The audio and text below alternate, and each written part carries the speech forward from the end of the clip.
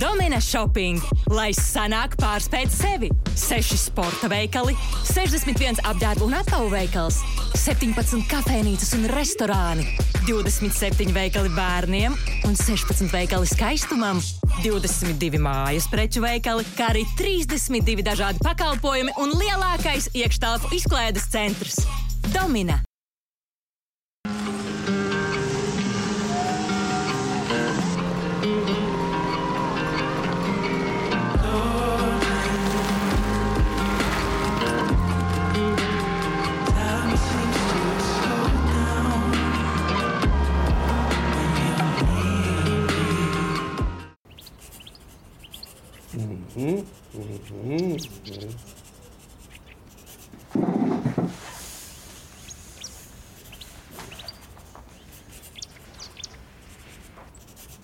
Jusk? Jusk. Iepazīsti Jusk no jauna. Kvalitāte par vienmēr zemu cenu. Jusk?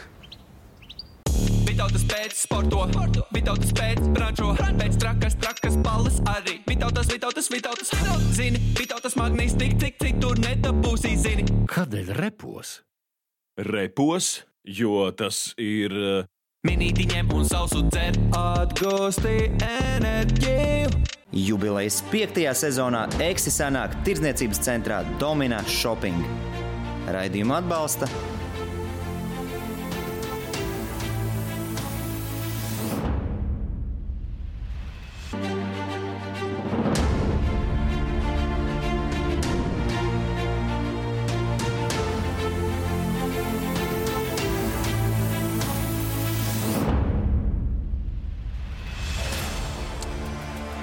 eXi sanāk Domina Shopping jubilejas 5. sezonas otrā epizode ir klāt, un šodien mūs sagaida kāds īpašs viesis, divkārtējais olimpiskais čempions. Kā jūs labi zinat, Latvijā tādu nav daudz. Kas viņš ir? Kāds viņš ir? Ejam noskaidrot. Ir forši, bet kaut kādā brīdī, kad ir pa daudz, tu pārēdies, kā saka, uznāk bedri. Tā nauda, viņa nav, tik laba, jā. Kaut arī tā atmosfēra, pirktspēja, tas fanātisms ir daudz labāks nekā Amerikā, jā. Tu saproti, ka tu reāli tu esi favorīts, jā, braucot uz Pekinu, jā. Jā, tu skaties, seko vispār līdz tām visām aktualitātēm, kas tur notiek? Kā saka, bija viskija vakars, pāris vakars atpakaļ, un tad... Un tu esi jau sācis rakstīt? Es neesmu sācis rakstīt, tur vajag rakstīt, es varu sākt runāt. Tas ļoti labā pātera formā. Ko tas nozīmē? Periods, kā saka, Amerikā, kad, kā saka, mazliet norāvies no ķēdes. Arī to sportu, jā. Gribās atstāt arī kaut ko, Latvijā, protams, apaudzēt to visu, protams, virzīties, jā, tā. Divkārtēji olimpiskie čempioni tiešām Latvijā nav daudz, un man ir patiesas prieks eXis studijā šodien sveicināt nevienu citu kā BMX divkārtēji olimpisko čempionu Māris Štrombergu. Čau. Māri, tiešām prieks tev redzēt, un tā nu ir salicies, ka man raidījumam sākusies 5. sezona, un pašā tā sākumā, otrā epizode, un tā nu ir salicies, ka tu esi Latvijā. Un tas būtībā tā visai dabiski salikās, to mēs varam arī neslēpt no mūsu skatītājiem. Ko tu šobrīd dari? Kā tev iet? Tas ir tas jautājums, ko tev vienmēr satiekot. Tu vienmēr tādiem draugiem paziņām uzjautā, vai ne? Amerikā gan tas laikam ir tā vairāk pieklājums pēc. Jā, Latvijā tas ir no sirds. Man tiešām interesē, kā tev iet un ko tu dari, tāpēc es tev arī aicināju. Jo mēs pēdējo reizi tevi runājām, tā nopietni runājām. Ja tu atceries, man liekas, pirms Rio spēlē.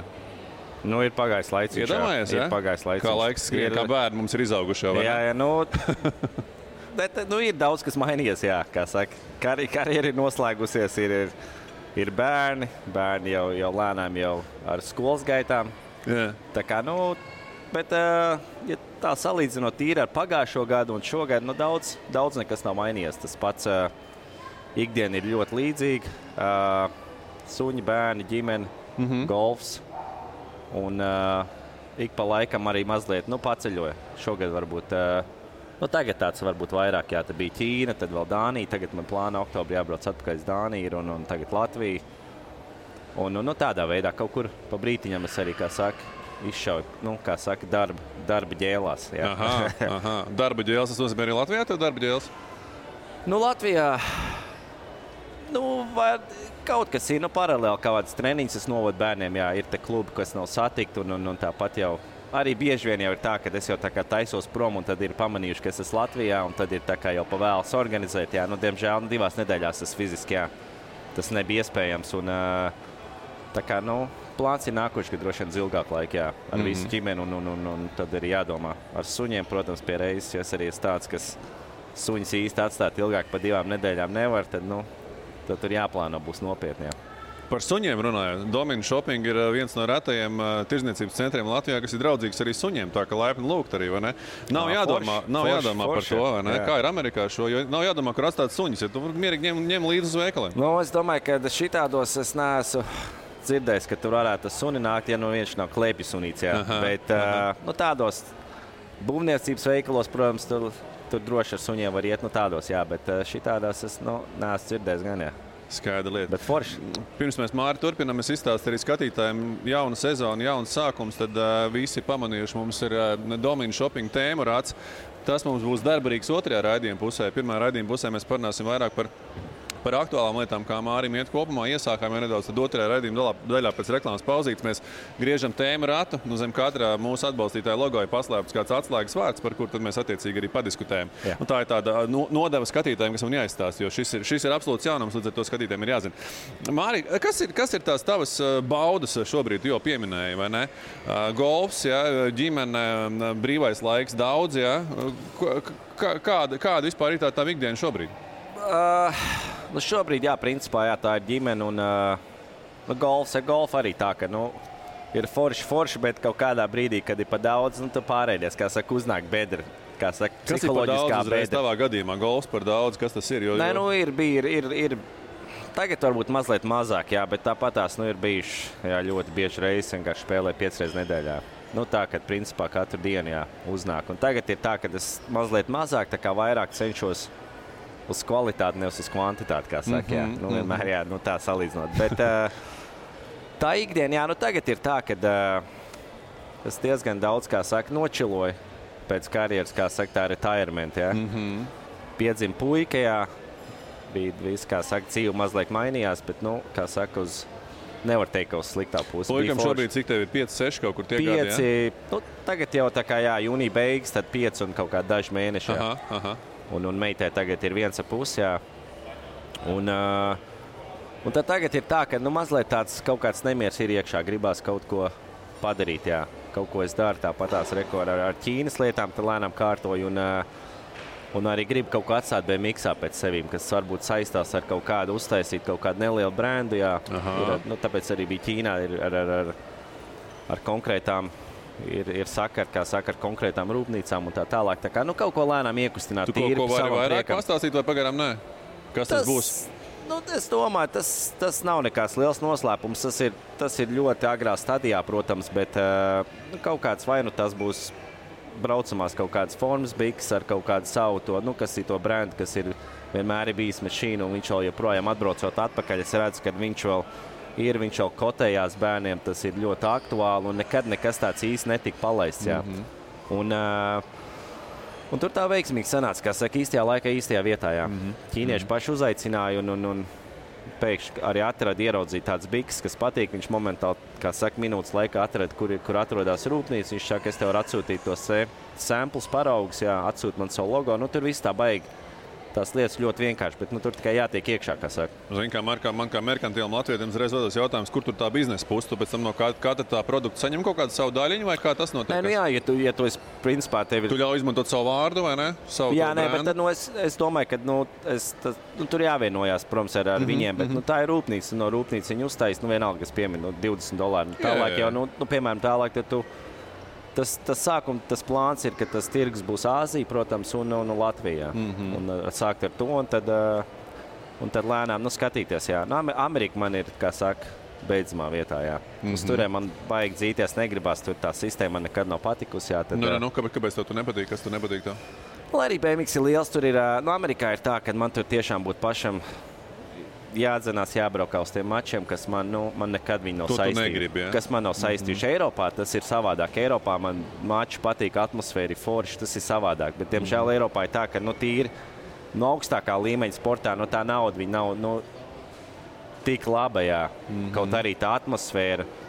pirktspēja, tas fanātisms ir daudz labāks nekā Amerikā, jā. Amerikā tas viss ir tāds, mums te viss ir, un, tā, jā, kā saka, jā, mazliet savādāk. Skaidrs. Tas ir tā tīri, runājot, bet tur, kā saka, jāaiziet daudzām lietām ir. Labi. Vēl par baudām paturpinot pēc karjeras. Kas ir vēl tās tavas baudas? Kafija. Garšīgi kafija? Kafija labi, jā. Labi. Kafija labi, jā, bet pa lielam tas arī viss, jā. Tāpat tās gols diezgan, tagad es arī sāku kaut ko lēnām, padarboties, mazliet patrenēt. Kā saka, tās viss zināšu, kas man ir bijuši, un daudz, kas ar laikam ejot, ir kaut ko, es sapratu, varbūt kaut ko es būtu darījis mazliet savādāk, tad, tā, kā saka, uz citiem mazliet patestēju, kā būtu, ja būtu, tā, salīt, jā. Zin kā saka, kaut kāda dzīves skola ir iziet, un es tā kā, lēnām, es kā saka, tie 5 gadi vienmēr man cilvēku prasa, kā tu vari nosēdēt mājās, nekas nav jādara, bet man, nebija problēmas, ja? Tiešām bija forši, bet tagad ir tā, ka vienkārši, atbraucot arī mājās, redzot bērnus, un bija jānovada arī vakardien treniņš, un viss baigi priecīgi un forši, kaut arī bērniem tur ir 6-7 gadi, kad reāli, viņi taču nebija ne tuvu vēl piedzimuši, kad es Londonu vinnēju, tā jau ir reāli 11 gadi, bet, zin kā, vecāk tajā laikā bija informācija, tiek padot tālāk, un viss, un atbrauc, un redz, ka ir gribēšana, un vienkārši man arī atbraucot mājās, tagad skatoties bērniem ķivers, kādas cenas ir, jā, kosmos, bērniem ķiveri maksā bez mazliet 600-700 eiro, jā. Formas biks, tur 150, 140, vienais bērns nokrīt, tas nav, manā skatījumā tas nav adekvāti, jā. Tā kā, tāpēc es saku, tur ir niša, un vienkārši, tādā veidā. Super. Klā, Māri, visi, kas ir sēdējuši pie manis šajā raidījuma formātā, es viņiem visiem uzdevu vienu jautājumu. Gribu to jautāt arī tev. Kā ir profesionāls sportists? Kā bija tavā gadījumā, kad tu pieņem to lēmumu, ka ir jābeidz? Cik tas bija grūts, cik tas bija vienkārši tavā gadījumā, un kāda ir tā dzīve uzreiz pēc tam? Jo daudzi bieži saka, viņi saskarās ar kaut kādām depresijām, jā, kad jūtās tā kā izmest no laivas, un viņš nezina. Kā bija tavā gadījumā? Pirmkārt par to beigšanu un pēc tam par to. Atskatoties atpakaļ, arī noskatoties Tokijas spēles, es biju, paldies Dievam, kad es to izdarīju. Kad es to izdarīju, ja, jo man arī Tokijā olimpiāda būtu beigusies 2. lecienā, ja, jo viņš bija uztaisīts tieši tāds pats, tāds, ka tur jau, kā saka, tie tehniskākie čaļi īsti nevarēja savākties. Tur bija treniņos jau lec pāri, lika, kā saka, uz mutijā. Bet es zinu, ir daudz sportisti, kas, no tā kaut kādā veidā ir bail, un tā viņi, par ilgu tur noturās tā, ka tas viss, tas ziedu laiks tā aizgājis, ka viņi jau tur ir tādi, viņi nespēja aiziet, vai nemāk aiziet. Ka viņus jau īsti tur neviens vairs pa nopietni neuztver, ka viņi jau nav vairs konkurenti. Liet daudzos sporta veidos, bet es jau biju kaut kā sen sagatavojies, ka, es biju vai sev iestāstījis, vai pateicis, ka, viss tagad ir sports, tagad tas, bet tā, ka tas viss beigsies, ka pa lielam tu nevienam neesi vajadzīgs. Tā arī bija, bet tā arī bija. Nē, salīdzinot ar sponsoriem, protams, jā, tu beidz braukt, nav tas, kā saka, tas nav, nezinu, tur NBA, vai tev tur ir signature šitās te kurpes, jā, pēc tam, kad tu vēl turpini viņus taisīt. Tu vairs neesi interesants nevienam, vai ne? Jā, labi, tieši tā, jā, bet man ar to nebija problēmas, es zināju, tagad beigsies, dzīve daudz maz, kā saka, bija sakārtot, kas varēja beigt, un uzreiz jau nākušā dienā vienkārši, kā saka, bez stresa, turpināt dzīvot tālāk, un tad nāca, kā saka, uzreiz nākošais, nāca bērni, pārmaiņas, un ir daudz, jā, bet, es zinu, piemēram, tas pats Konors Filds, jā, tur uzreiz kā beidz braukt, it kā tu redz, ka, tā dzīve ir mainījusies, tur uzreiz parādās, kaut arī viņi bija taisies precēties, tagad parādās visādas jaunas meitenes, un zikā, tāpēc, ka ikdien mainās tā domāšana, tu vairs it kā neesi tas, un, cilvēkiem, netiek, jā, tas saka, bet man tas kaut kā nebija, es to jau tāpēc, ka, man liekas, jau no 25-6 gadiem es jau biju to smuki sapratis, kā tās lietas sportā notiek, un man ar to nebija problēmas vispār, jā. Kā tu tā spēji to karjeras laikā jau tik vienkārši saprast? Daudzi saka, ja tu nekad nenopelnīsi tik daudz, esot vadošais atlēts, uz sportā vienmēr nopelnīs vairāk nekā tu nopelnīsi pēc tam ikdienā. Bet varbūt, varbūt 2 zelta medaļas tev kaut ko atrisina, palīdz tos lēmumus mazliet vieglāk pieņemt, jā, savā ziņā, jā. Noteikti, droši vien, es tā domāju, jā, protams, gribējās to trešā nesanāca, un tad es sapratu, ka tas, mēģināt iet uz to nākšu olimpiādu, tas, kā saka, tas tas loks, vai tas Windows saucamais, ir mazliet pa garu, jā. Un tad, veiksmīgi arī sanāca, kad vēl tas Covids uznāca, man būtu vēl jānosēž principā, tur nezinādams, kas un kā. Vēl viens gads tur, un tajā vecumā tur, grūti būtu to iztur izūkt, jā. Protams. Un, es nezinu, tiešām man kaut kā jau no skolas laikiem man tā pieeja tāda bija, jā, un kā saka, bija tāds konkrēts plāns, tā vīzija, un es šodien tas sēžu, viņi ir diezgan, 12. klasēt man būtu prasījis, viņi teis esmu, jā. Tu apmēram 12. klasē, kā tu domāji, kāda būs tā tava dzīve, tā viņa arī principā pildījusies, tas tavs plāniņš? Neskaitot 2 olimpiskās medaļas, protams. To tu nebija ieplānojis? Es nebija ieplānojis. Tā olimpiāda pa lielam tā saprašana nāca kādu gadu pirms, jā, kad tev, bet ka varētu, jā. Sākumā es biju 3. jaunākais, bija Artūrs, davai braucam jātiek uz olimpiādu. Un es vēl viņas ķēru vēl 2 gadus pirms olimpiādas, un tad principā tajā gadā pirms, kad svinēja Eiropas, pasaules un olimpiādu, tad tā kā vienkārši aizšāvos garām. Un tad pēc pasaules čempionāts, atceros tajā laikā arī draudzeni, 2 mēneši līdz olimpiādai sēdējām strepītē. Viņi saka, bet tu saproti, ka tu reāli tu esi favorīts, jā, braucot uz Pekinu. Jā.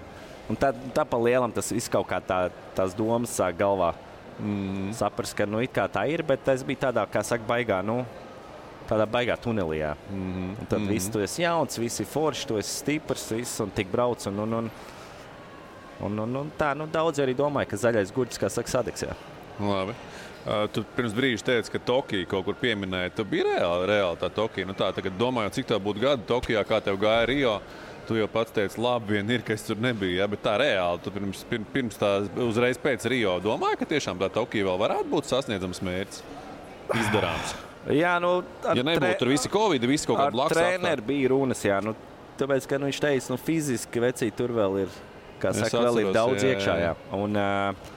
Bet viņš to arī pirms Rio teica, es atceros. Jā, bet redz, Rio arī daudz, kā lai arī tas rezultāts bija slikts, bet fiziski tur vispār nebija problēmas, jā. Tie starta laika kalni tur bija, bija ļoti labi, jā, aizbraucot tur, bet, es saku, tas otrais leciens, viņš diemžēl varbūt to jau es esmu runājis pirms tām, tas ir viss, jā, tur kā bija, tā bija, nebija lemts, jā, lai arī, pats ticēja līdz pēdējiem, ka būs 3. Tīri, kā es jutos uz to olimpiādu ejot, kas tika izdarīts, kur es biju, kāds bija ātrums, visu, tā domāšana, likās, ka būs. Jo arī būvējot arī savā laikā, tas arī tāda lieta, ko varbūt neesmu stāstījis.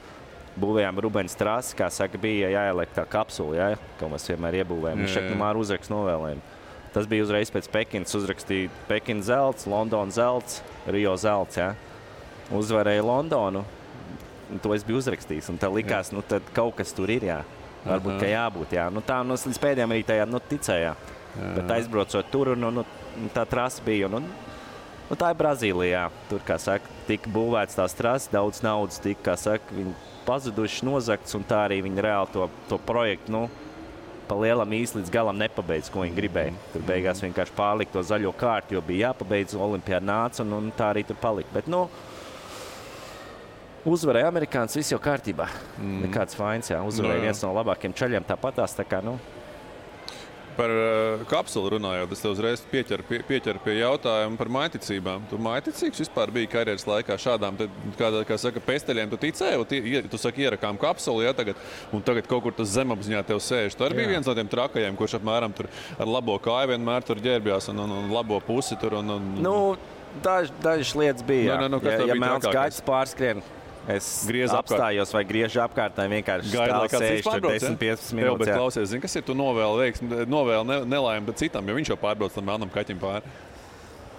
Es ar tā daru, kā tu dari. Es vienkārši pēc tam tā domāju, tu jau nodzēs kārmas punktus. Tas ir no bērna kājas, kāds man to pateica, kaut kādos ir 12 gados, un tad tas viss kaut kā ir iesēdies. Es daru, Māri, tieši tāpat. Jā, tā kā, es domāju, daudz Latvijā dara. Jā, labi, kas vēl pamācībā?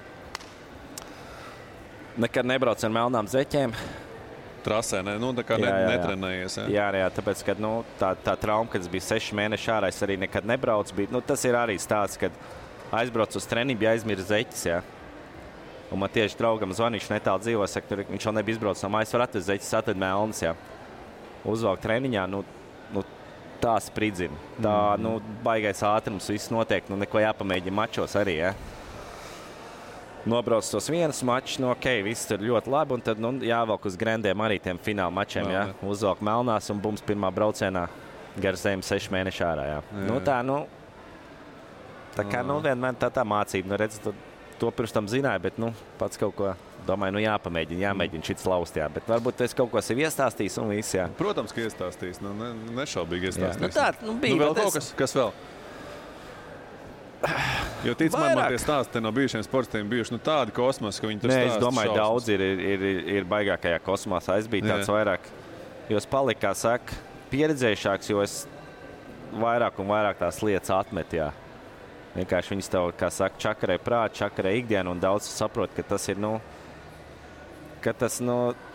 neko nemaina, Un tā kā, daudz man nebija, bet es domāju, kaut kādi visādi jau sīkumi. Tur sildīšanās kaut kādas lietas, kas jāizdara pirms braucieniem. Un ir bijis arī mači, ka tu konkrētas lietas dari, un ir dienas, kad kaut kas te nestrādā, pamosties.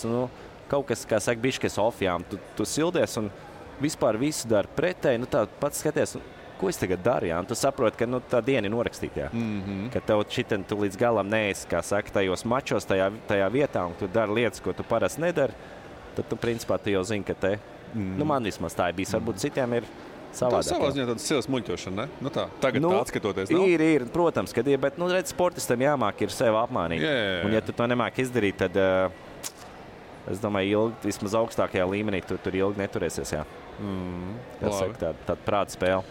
Par tavām medaļām runājot, tu esi no tiem sportistiem, kas pārcelā tās mantiņas un lietiņas, vai tu viņus, kā saka, esi kaut kur nolicis, un viņus tur ir putekļiem jau, kā saka, noklājušās gan kausi, gan viņi tev ir droši vien simtiem un tūkstošiem par olimpiskām medaļām konkrēti runājot. Kur viņas tev stāv? Tagad es biju atbraucis un bija te, Pekinas medaļa bija te, tad tur tāds seifiņš ten bija iebūvēts, es jau biju, ja godīgs, biju piemirs, un es biju... Pat, Es biju atvedis pāris gadus apakaļ ar domu, kad viena paliek te un otra Amerikā pie manī. Tā.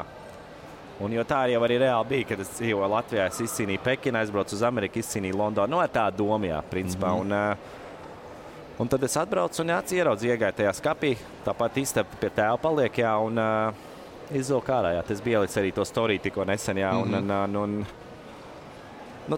protams, kaut kur kāda treniņa ir tagad bērniem, tas viņi paņem līdzi. Tu esi tā kopumā sentimentāls, tu atceries tos savus sasniegumus vai nē, vai tas tev ir, kā saka, noiets etaps, un tu dzīvo jau šobrīd pieaugušā cilvēka dzīvi, nevis sportistu dzīvi? Es negribu teikt, ka sportistu dzīve nav pieaugušā cilvēka dzīve. Skatoties mačus, vēl joprojām, kā saka, zosādi man uzdzen Londonā. Pat, London. Tāpēc, kad kam bija jāiziet cauri, tas viss, kā saka, kā mēs sportā sakam, tiem sūdiem, kad sūdi bija jāpēda, vispār, to jau arī, tā varētu, man liekas, arī grāmatu uzrakstīt, kā saka, tad, noteikti, Un vienkārši, lai tu saproti, ka tas nav tā, kad atbraucām, izdarījām, tur tas jau no bērna kājas, kas jau sākās jau skolā, visas tur, gājām no stundām prom, jāskan krosiņš, pēc tam tāds pats sasvīts ar sarkaniem vaigiem, tur ziemā sēd vēl 2 stundas palikuši, vispār padomāt nevar tur sasvīts. Bet tur vienkārši tajā bija tā iekšā, ka tas, ko treneris sakot, arī bija skolā, bet tu gribēji trenēties kā profesionāls sportists 2 reizes dienā visu, un tad bija...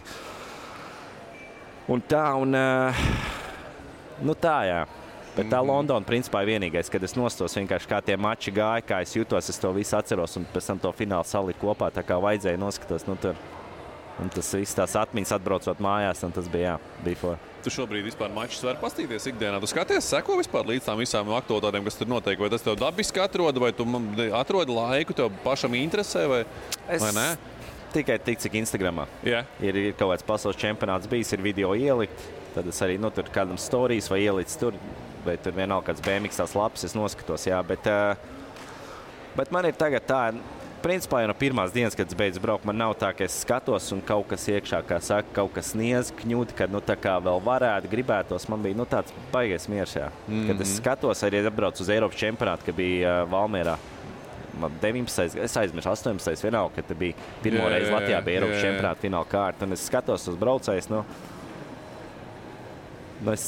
nebija tā, kad es te sevi redzēju, man te gribējās vēl kaut ko kādam pierādīt, braukt pa priekšu. Netecēja, Jā, vispār nesaku, bija tāds baigais miers ar sevim, Kā saka, īstā laikā.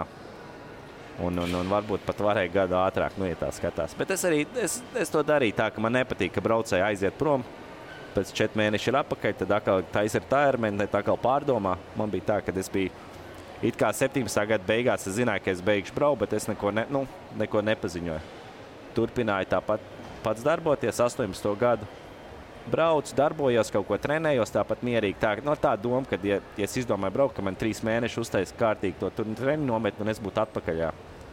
Tāda es uzturu tev tādā līmenī. Un tā piedzima puika, jā. Un tajā pašā principā, tajā pašā vakarā es sapratu, kad ir viss, jā. Kad es vairs negribu. Tā nauda tajā sportā, man pašam viņi nebija tie labie sponsori, kas bija Rockstars, Free Agents, tie principā no BMX tā kā virzījās uz otru pusi, un es sapratu, ka tā virtuve nav tāda, kāda man gribētos, lai viņi ir, un dēļ tā ir izskait, un tagad iet, 20 gados, jā, 31, negribējās, tā. Jā. Tu saki atgriezties 3 mēnešu laikā nometni, cik tas būtu tā vienkārši? Tu saki uztur tādā formā, un 3 mēnešu nometni, un es esmu apakaļ. Protams, ir tie, ja tu neesi ilgi mačos braucis kaut kādu, jāsajūt tā maču sajūta, bet tīri es uz svaru zāli gāju, tas spēks bija sprints brauc, viss tur darbojies tāpatās, tur 2 reizes dienā, bet viens pats tur tā. Un ar tā doma, jo tu nevari tur 6 mēneši nosēdēt, neko nedarot, iet tur, nezinu, kaut tā basīt spēlēt un golfu, un tad domā, ka 3 mēnešos tagad, jā, ja tu reāli 6 nosēd, tad pēc tam tur saka reiz 2, jā, lai tu tiktu apakaļ, kur tu biji, teorijā. Tā kā es ar tā domu, un es to kustējos, līdz es kamēr, tiešām bija, kā saka, pa 100% pārliecināts, jo es negribēju tur pēc pasaules čempions 17. gadā, man tur tā neveiksmīgi sanāca, lai arī es labi jutos. Bet kāpēc tas rezultāts bija arī tāds, kad atskatoties apakaļ, tāpēc, ka es braucu ar tādām, lai arī es fiziski jutos ļoti labi, bet tā galvā es braucu ar tādām dusmām. Kā saka, tad vienkārši, ka viss jau reāli besija, vienkārši gribēja aizbraukt. Bet tu dusmojies uz ko? Viss tās ikdienas, tās sports, tas bija tā kā mazliet jau te nogurs, jo man, paliec atsāks, tev visādiem sīkumiem jācīnās. Man tur bija problēmas ar tiem aizmīšanos līdz lecienu galam. Man bija tas pusminiens atpakaļ, un tā mēs tur dresējām un mēģinājām to starta kalnu atstrādāt. Kopš tās traumas man tur izveidojās tāda niķijā, ko es varēju tajā laikā vēl piesekt, jo es biju, kā saka, galvasties pārāks, jā.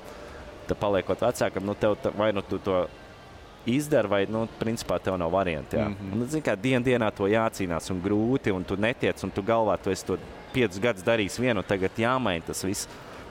Un baigi vienkārši no tā nogurst, jā. Uz Rio mēs tam visam izgājām cauri, caur negribu, jā, to kalnu tā atstrādājām, un visu salikām kā vajag, un vienkārši, trasi, diemžēl, nebija. Un tas dienā, un tad vienkārši 17. gadā, bija tā, ka, kā saka, kas ir tāds vārds, paģirs, pa lielam. Tas ir tādām, kaut arī labā formā, bet tādām dusmām brauc, jā. Un vienkārši, ja tu no tā kaut kādu prieku kaifu neķer paralēli, tad rezultāts nebūs. Lai arī cik tu esi stiprs, jā. Jā, tā. Māri, man liekas, mēs parunājuši esam kādu pusstundiņu, ja mēs aizskriesim reklāmas pauzītē, bet pirms tam es vēl te uzdodu jautājumu pēdējo par to grāmatas rakstīšanu. Te parunājuši tiešām esam pusstundu, man liekas, ka tāds grāmatas kaut kāds mazais ievads jau ir, un man liekas, ka tev tur tiešām potenciāls tajā grāmatā ir. Tu esi domājis par to nopietni? Ja Amerikā es domāju, ka tev izpirkt to grāmatu. Tā, ka, gan jau, ka tu kaut kādā savā pasaulē tur varētu būt interesanti lieta. Es tev mudinu vienkārši, protams. Nē. Kāpēc es to pieminēju, tas es nebiju par to pirms tam domājis, bet, kā saka, bija viskija vakars, pāris vakars atpakaļ, un tad... Un tu esi jau sācis rakstīt? Es neesmu sācis rakstīt, tur vajag rakstīt, es varu sākt runāt, ja ir kas klausās, bet un tad, kā saka, māsas vīrs, jā, tāda ideja pasvieda, tā mēs, kā saka, viskija sākām runāt, un tas ir, protams, Amerika, tas ir viens, bet primārais ir, manā liekas, tā ir Latvija, ejam uz Baltiju, tā ir Eiropa. Tad es runāju par tirgiem. Es domāju, ka tava karjera arī, pateicoties Amerikai, pavērsās pavisam citā virzienā. Es domāju, tam arī, ka mēs esam izgājis cauri, protams, tagad jaunā paudze aug ar savādāku domāšanu, bet viņi vienkārši saprast, kā tas notiek, kaut ko paņemt paši sev no tā, liktu klāt, un tad arī mums augt nākošās paudzes labāks. Jo daudz arī darbojās, viņiem nav īsti līdz galam tā Kā saka, tā saprašana. Nē, tur būtu, man liekas, pirmkārt arī ko mācīties, otrkārt arī tev, es domāju, pašam būtu interesanti, ko atcerēties, jo tur tās, man liekas, niansītes ir daudz un dikti. Protams, grāmatu viennozīmīgi droši vien kā angliski, vai ne, lai tirgot viņu arī tai tirgo, bet, protams, ka arī es ļoti ceru, ka arī latvisku. Es domāju, ka Latvijas auditorija viņi tiešām ir atstāt arī Latvijā. Tāpēc saku, man vienmēr ir tas, ka arī to sportu, gribās atstāt arī kaut ko, Latvijām, protams, apaudzēt to visu, protams, virzīties, tā. Jā, starp citu par šo mēs parunāsim, kas ir palicis pēc tevis, pēc tavām 2 olimpiskajām medaļām, bet to mēs darīsim jau raidījuma 2. daļā, jo šī viena no tēmām būs, es vienkārši jau zinu scenāriju, ja? Tas ir mans pluss attiecībā pret tevi, viena no mūsu atbalstītāju šiem tēmām būs tieši tēma par to, ko tu esi atstājis Latvijas BMX sportā, bet tas pēc nelielas reklāmas pauzītes. Domina Shopping, lai sanāk pārspēt sevi. 6 sporta veikali, 61 apģērbu un apavu veikals, 17 kafēnīcas un restorāni, 27 veikali bērniem un 16 veikali skaistumam, 22 mājas preču veikali, kā arī 32 dažādi pakalpojumi un lielākais iekštelpu izklaides centrs. Domina.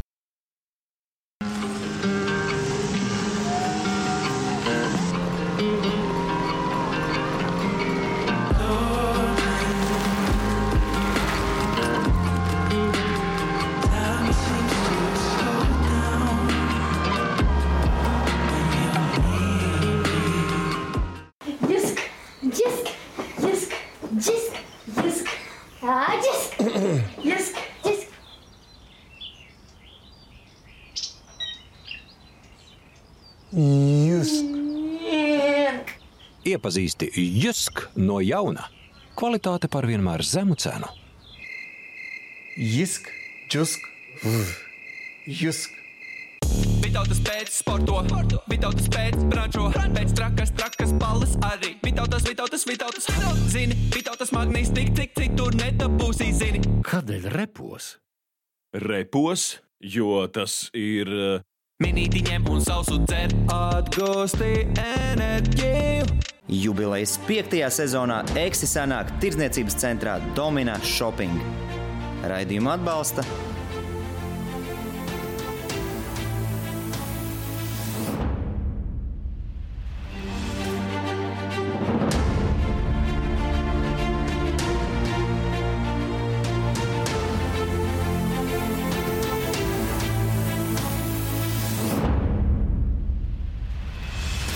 Atgriežamies tirdzniecības centrā Domina Shopping, eXu jubilejas 5. sezona turpinās un sezonas pašā ievadā joprojām studijā šeit Māris Štrombergs. Tiešām prieks, ka Māris īstajā laikā ir uztrāpījis uz eXu sezonas sākumu. Māri, to, ko es tev jau sākumā iezīmēju, ko mēs darīsim raidījuma 2. daļā, pēc reklāmas pauzītes, mēs griezīsim Domina Shopping tēmu ratu. Jā. Un zem katra no mūsu atbalstītājiem paslēpies atslēgas vārds, un tad, attiecīgi, caur šiem atslēgas vārdiem mēs arī turpināsim mūsu sarunu. Jautājums, vai tu pats gribi griezt laimes ratu, kas mūs nesīs tālāk, kā saka, vai tu ļaus man? Kā ir pieņemts? Zin kā, jaunas sezonas sākumā. Varbūt, kad es varētu uzgriezt, un tad tālāk, ko es aiziet. Nogriez to lentīti sākumā. Jā, davai. Tā pamaigoja, lai nav mums te. Mēs nākamu iegriezīsim daudz asāk. Kas skatīsies, kas griežās, mums... Labi griežās. Pirmajā epizodē mums bija jautājumi, vai mums ir magnēts. Magnēts mums izskatās, ka nav, vai ne? Un Jusk mums viens no šīs sezonas atbalstītājiem. Juskam mēs sakam paldies par mūsu studijas iekārtojumu, vai ne? Un Jusk mūs aicina iesākt skolu, kas skola jau ir iesākusies, un jaunā mācību sezona jau ir sākusies. Biroja krēsli, galdi, plaukti, preces uzglabāšanai un citas nepieciešamās sadzīvē preces pie mūsu draugiem. Jusk. Un Jusk mums piedāvā Māri atslēgas vārdu, starp citu, divkārtējais olimpiskais čempions. Ko tas deva sporta veidam Latvijā? Mēs diezgan labi, man liekas, iezīmējām jau šo mazo tēmiņu. Pirms reklāmas pauzes šobrīd mēs tā īsi koncentrēti, tad ir, kā saka, var pateikt 2 vārdos reiz 4. Tīri no braucēju skaita, Tas ir tas pirmais, Labi. Ja savā laikā, es saku, mēs braucām, mums bija 120, 30, tagad jau, jājautā precīzi skaidrs, bet, protams, tas ir maz tāpat, bet, tie ir jau 500 jau pāri, jau maziem. Tur tas, aug, tu arī redz tos, ja Valmierā ir 2 klubi, tas jau vien jau parāda, un protams, Vocā, olimpiskā, kā saka, trasa, augsta līmeņa, un tas ir tas man arī tāds liels savā ziņā gandarījums atbraukt. Es varu atbraukt katru gadu, aiziet tur un tas arī tāds uzmet mazliet, kā saka. Tu arī laikam tu aktīvi dari, tu aiziet pie tiem jauniešiem tur kādreiz jau, jā, kā tu teici, kādu treniņu novadu, vienkārši tur sapučējies un tam līdzīgi. Jā. Protams, tas ir forši, jā. Tā kā, Labi, saka, paliekam pie reiz 4, jā. Ko vēl pie reiz 4, ko vēl? Jo kvantitāte ir, tas ir labi. Jaunieši nodarbojās, viss notiek. Kvalitāte, tas ir tas, ko laikam. Es uzskatu, ir treneri, kā saka, ir zinošāk tas pats rekord daudz, kas ir bijuši braucēji, izgājuši kaut kādā jau skolai cauri, tagad turpina trenēties, darboties ar jauniem, kas ir, kā saka, apbraukājuši pasauli, ir redzējuši daudz ko un var, kā saka, to informāciju padot tālāk savā laikā, jo mums tāda cilvēki īsti nebija. Varbūt pats Ivo, jā, tur, pats brauc, kaut ko iemācījās, viena lieta ved uz Latviju. Ivo tagad ir futbolā, klausies. Ivo ir, kā saka, futenē, jā. Un viņš tur labi iedzīvojies, kārtot, tā kā darbojās. Tā kā forši tieši vakar aizsēdējāmies līdz 3 no rīta, jā, runājām pa visām lietām. Viskijas un cigāri, ja? Nē, mājās jau iekšā nevar ārā, bija pavērs, jā. Bet tāpat nebija, kā saka, 2 gadus saticis, mēs forši pasēdējām, jā, tur tie laiki. Par Ivo runājot, tās attiecības jums arī, viņas kaut kā karjeras laikā gāja augšā, kalnā lejā, vai kā ir šobrīd?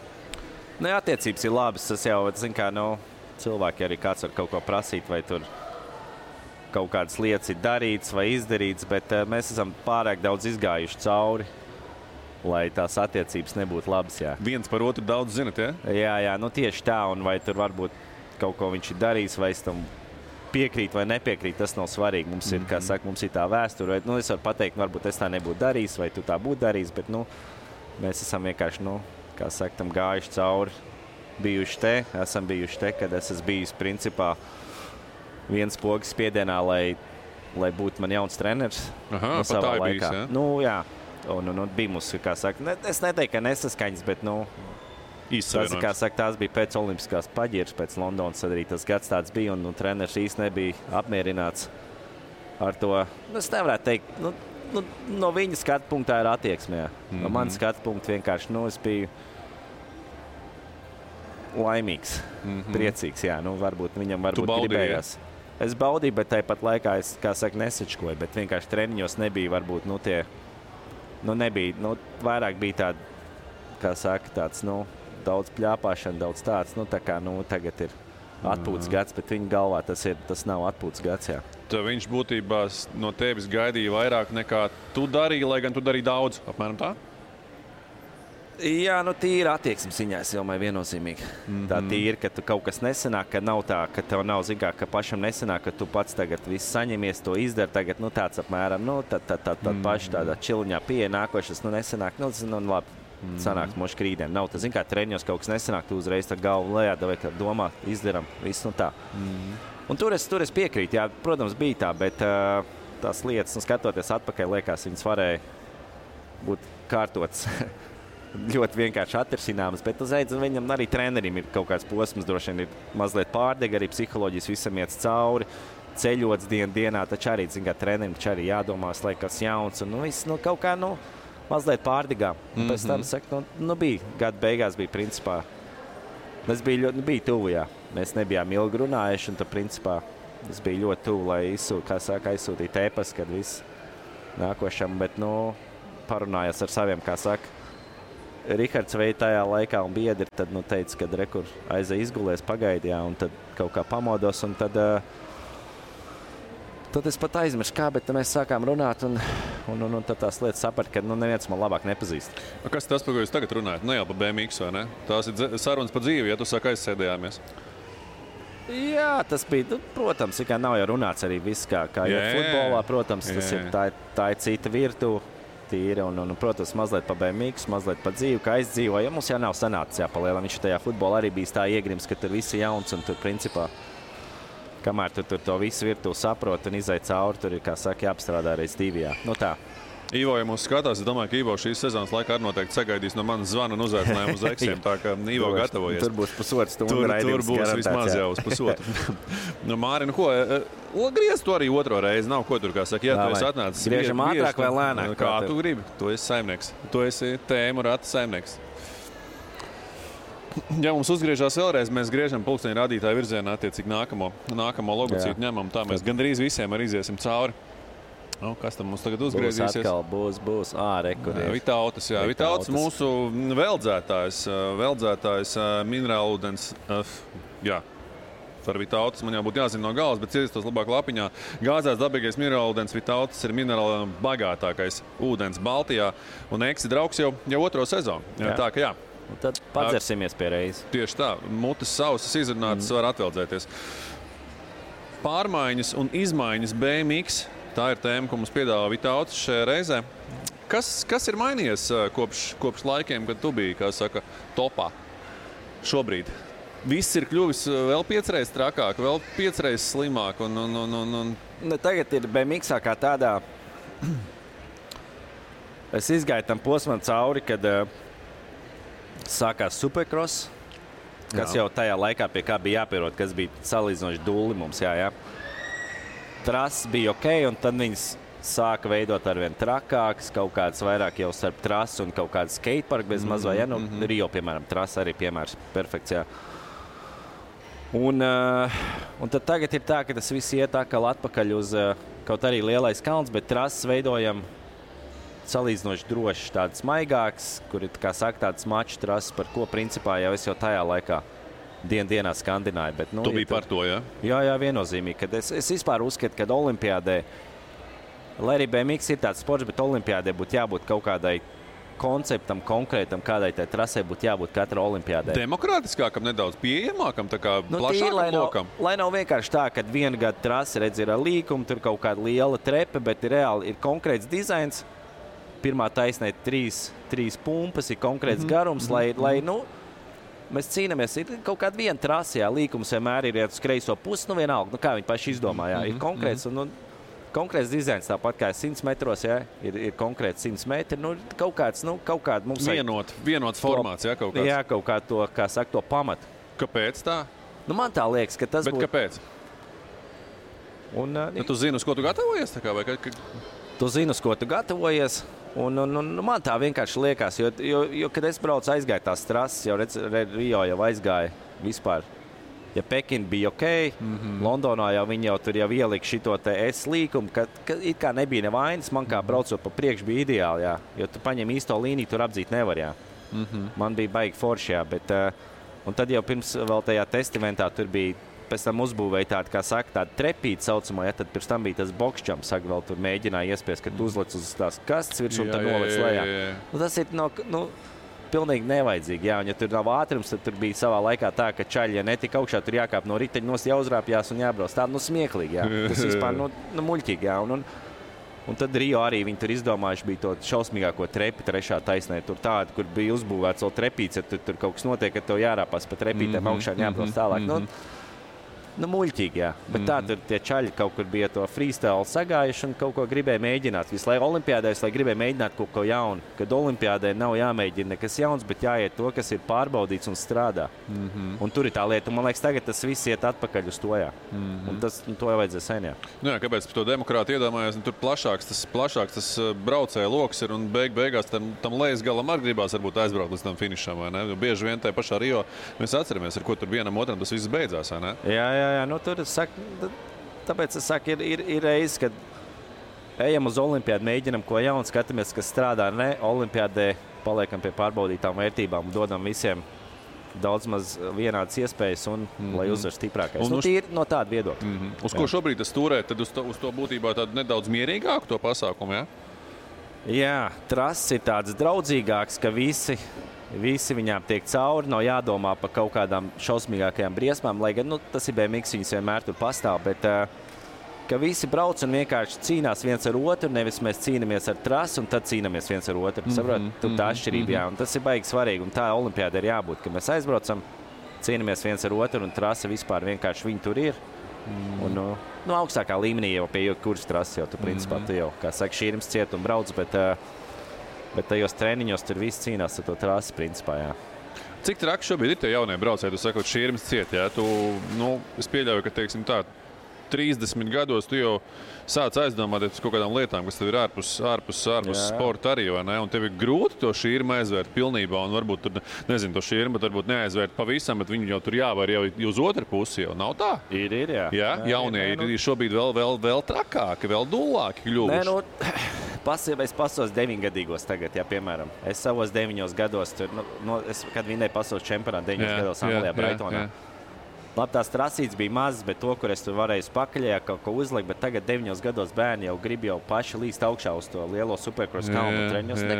Treneriem jāsaka, nevajag, bet visi grib un brauc, un, protams, jau nelist to pirmo lecienu, bet tu ripina lejā, nav bail, jā. Bet vienalga, vai ne? Bet tajā laikā man vecīt uzdzīt 9 gados augšā, es droši vien būtu jau beidzis braukt, jā. Man taču tāpēc, man viss sākās ar slēpošanu kalnu vispār. 5 gados aizgāja, lielais, mazais kalns bija ciet, no lielā bija jābrauc. Otrā treniņā. Zin kā tev māca šito aizgāja kājas špagatā, stāvajā posmā un viss tā arī bail, viss negāja apakaļ. Nedomājies, ja man te būtu no tā kalns droši vien. Tā, bet tagad, saka, mazieni, viņi paši grib. Bet viņiem arī viss tas ir pieejams, viņi to redz, ko visi dara. Tad savādāk, jā. Tajā laikā mums nebija, kas saka, mums bija gājām tā, visi bijām tie pionieri saucamie, jā. Tā. Labi. Griežam, Māri, vēlreiz. Tā vienu īso. Uz ko tu tēmē? Uz Fordu. Uz Fordu, jā? Tu ceri, ka tev dabūs Fordu, jā? Tu dabūni Vitautas. Tā. Jūs mums arī bija, jā? Jūs mums bija un Vitautas bija. Mēs esam pie Lido paliekam, jā. Aiziesim varbūt pēc raidījuma arī pie Gunāra Ķirsona uzēdīsim, vai ne? Bet tas, ko mums Lido piedāvā, ir konkurenti elkoņu asinis. Kas paliek nepamanīts skatītājam? BMXā sportā ir. Kas ir kaut kādi, teiksim, netīrās lietas, ko tu vari, ko tu it kā nedrīkst darīt, bet tomēr dari trasē? Es domāju, tas jebkurā sporta veidā ir, basītī kaut kāda sīkuma, ko tu tur, provocē kādu, pirms, kaut kādu trash talk nodarbojies, kaut ko tādu, kāpjot augšā uz startu. BMXā varbūt tas viss, ko tu redzi, tā arī ir. Visi jau cenšas diezgan, salīdzinoši, kā saka, tīri braukt, jā. Tāpēc, ka, tu saproti, ja tu kaut ko netīri centies darīt, tad principā, būs abi gar zemi, jā. Bet, es vienīgais, ko tā, sportā neredz, tas, kas ir, tur čaļi nobrauc to apli 30 sekundes, cik reāli tas tev fiziski daudz paņem, jā, kaut arī tās tikai 30 sekundes, ka tu nevar tā pēc 2 minūtēm uziet augšā vēl vien nobraukt. Tā, un kāds darbs ir ieliks, lai, tu tiktu tajās 30 sekundēs, jā, kas ir jāizdara. To aizkadru, to neredz. Bet tīri tajā sportā, ko tu darīji psiholoģiski? Ir jau kādi, kas tur kādreiz alkonīši uzsit, jā, bet rēti, saka, mums ir tādi, tie cilvēki, tie topa čaļi, viens otru, respektē, saprot, kad ir brauc uzvar stiprākais un viss ejam tālāk, jā. Tā virtuve varbūt bija netīrāk, varbūt pirms es, kā saka, braucu uz to Ameriku, jā, tajos, kā saka, agros 2000 gados un 90. Tur bija vairāk elkonīši, kā nāca lielais kalns, tad, tas sports tāds, palika mazliet, kā saka, tīrāks, jo tur īsti netīri.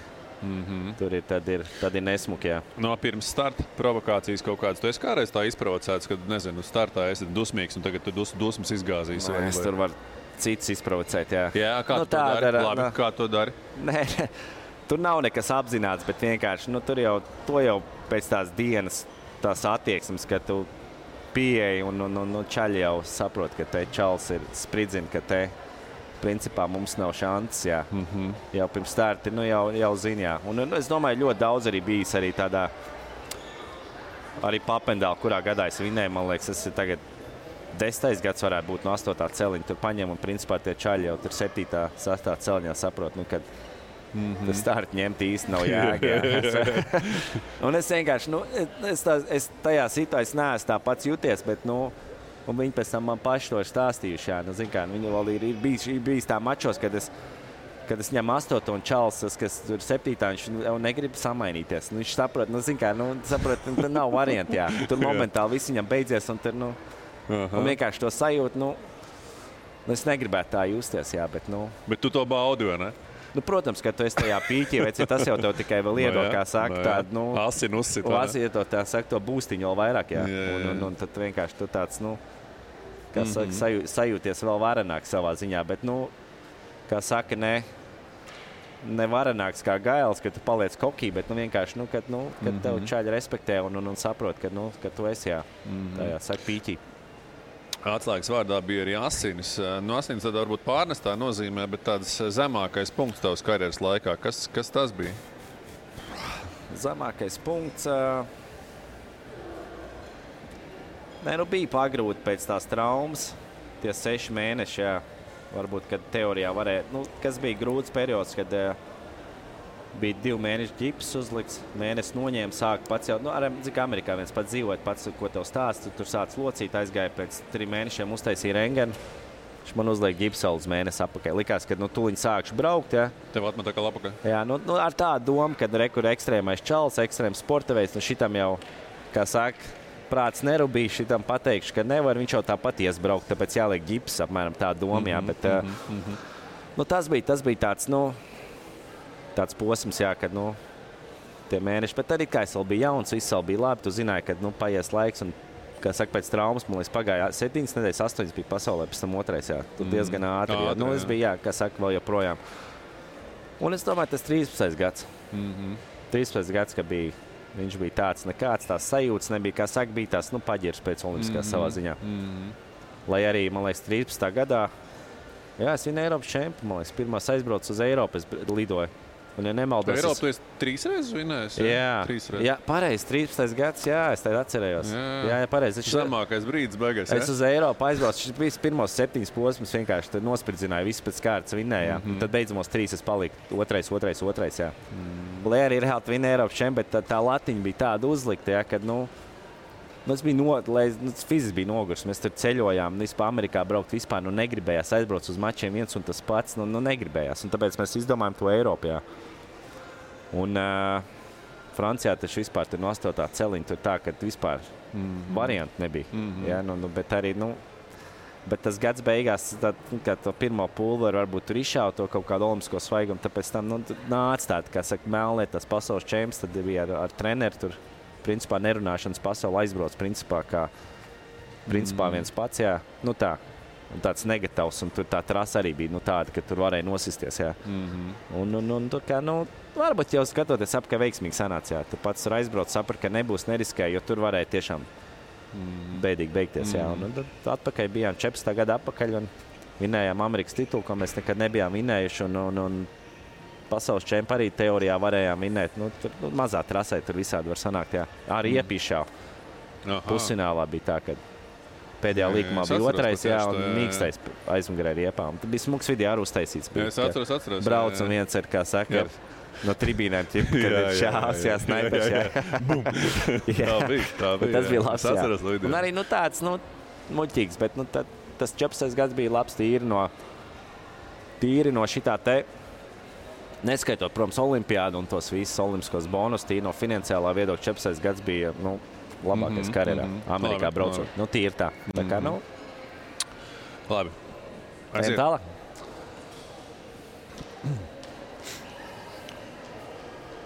Rāds labi griežās. Vienkārši spēcīgs esmu. Man liekas, būs. Māri, tomēr nē. Ko tu gribi tev izvēlēties? Paliekam pie Forda. Pie Forda, mēs paliekam pie Forda. Savā laikā Amerikā bija arī viena no mīļākajām mašīnām, kas man bija. Tāds liels traks bija. Forda oficiālais dīlers Latvijā ir Inškēp Motors. Skans Cila 4A arī jau ne 1. gadu. Ford nodrošina mums enerģiju joprojām arī šajā eXis sezonā, kas ir jubilejas sezona. Un ko tad mums piedāvā Fords? Kāda ir viņu piedāvātā tēma? Elki. Tavi elki un elks. Un tu elks citiem? Mani elki bija savā laikā, tas ir augot, bija tāds, to nezināsiet, tāds Denijs Nelsons bija braucis BMX-ā, tas ir tā amerikāns ABA. Un, ko viņš bija īpaši? Viņš man kaut kā simpatizēja, viņi kā saka, es jau biju mazs, mēs jau tajā laikā tikai žurnāls. Varējām dabūt attēļ žurnāls kaut kāds. Viņš vienā bildītā ir, tur griez ārā, tur lietas pie sienas, tā, saprot. Un bija tas viņš tajā Powerlight komandā, kas man vispār vēl joprojām, tāds mīļākais, kas brands, viņš nav vairs, Un tā viņš kaut kā patika. Viņš bija tāds jaudīgs, fizisks, arī viens no tādiem, es neteiktu, ka viņš bija vistehniskākais, bet viņš tur kotējās. Kaut kā, bērnam kaut kas ir krāsiņas, droši vien sākumā iepatīkās, tas čals tur brauc, pastāv vēl brauc kaut kur pa priekšu, un tā arī viņš aizgājā no bērna kājas vienmēr bija.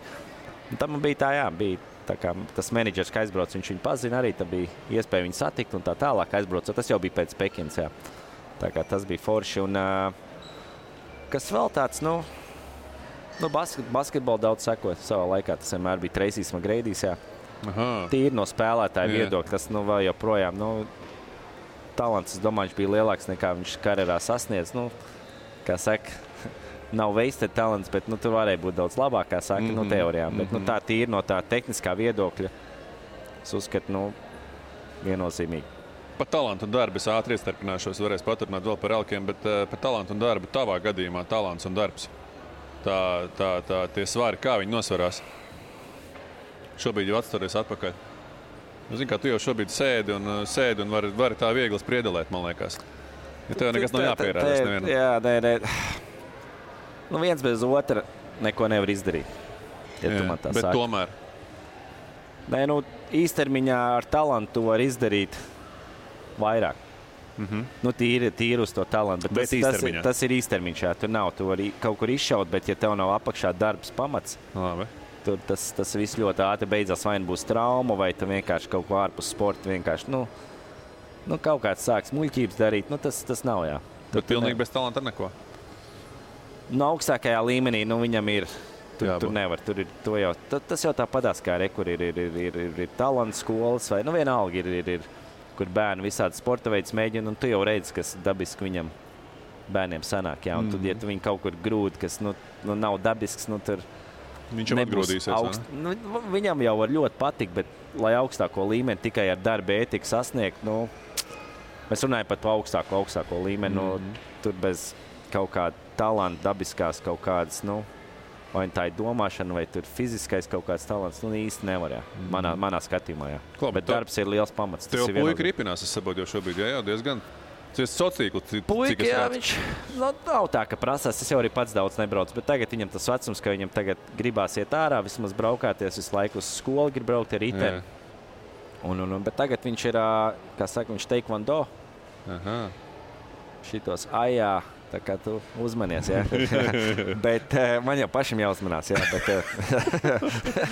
Pēkšņi tur ejam pa pakaļ viens, jā. Lido, jā. Jā, viņam vēl šie skaņas efekti, viņam ir vislabākie grupiņā. Un tagad viņš futbolu iesāka, jā. Aizgāja tagad kā bērndārzā, un tur ir, viņš tagad ir uzprasījās arī gribēja pamēģināt. Pagad, tas ir kurš futbols? Tas ir futbols, mēs kā esam auguši te mēs runājam īstos vīru vārdos, jā. Pa sokeru te nevar viņu saukt, jā. Es sapratu, jā, mazums, zin kā es. Jā, nē. Tā kā tas tie pagaidām divi, un tā jau redzēs. Jā, viņš klavieres var spēlēt, tā kā viss, kas patīk, jā. Labi. Par elkiem noslēdzot tēmu, tu elks citiem. Kā tu to esi izjūtis un kā tas ir bijis? Kas ir pats trakākais, ko tu varbūt esi? Ir kaut kas tiešām tāds atmiņā palicis spilgts. Tur pārgāja pāri robežām. Tie tur nezinu, man gribēja nonest vai nezinu, kaut ko gribēja man izdarīt. Vai ir kaut kas tāds bijis, vai ne? Vai bēmīgs pasaulē tā nav pieņemts? Nē, ir jau bijuši. Tad dalies. Kaut vai tās pašas autogrāfu sesijas mačos vai viss, un ka vienkārši, viņas ir diezgan jau bijuši padaudz, ka tā, bet konkrēti, viss,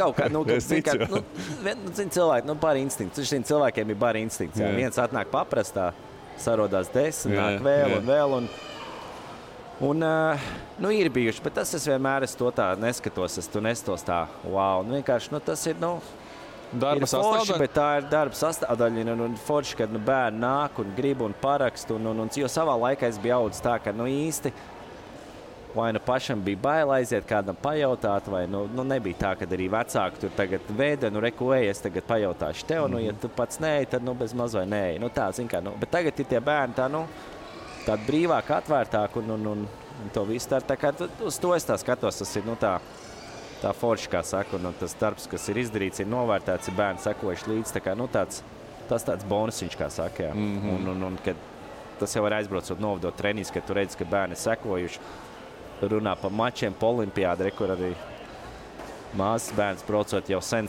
jau. Principā viņi uzauga pie mani, jā, skatoties YouTube Londonas fināla video. Tā viņi uzauga un tagad ir saslimusi ar BMX, jā.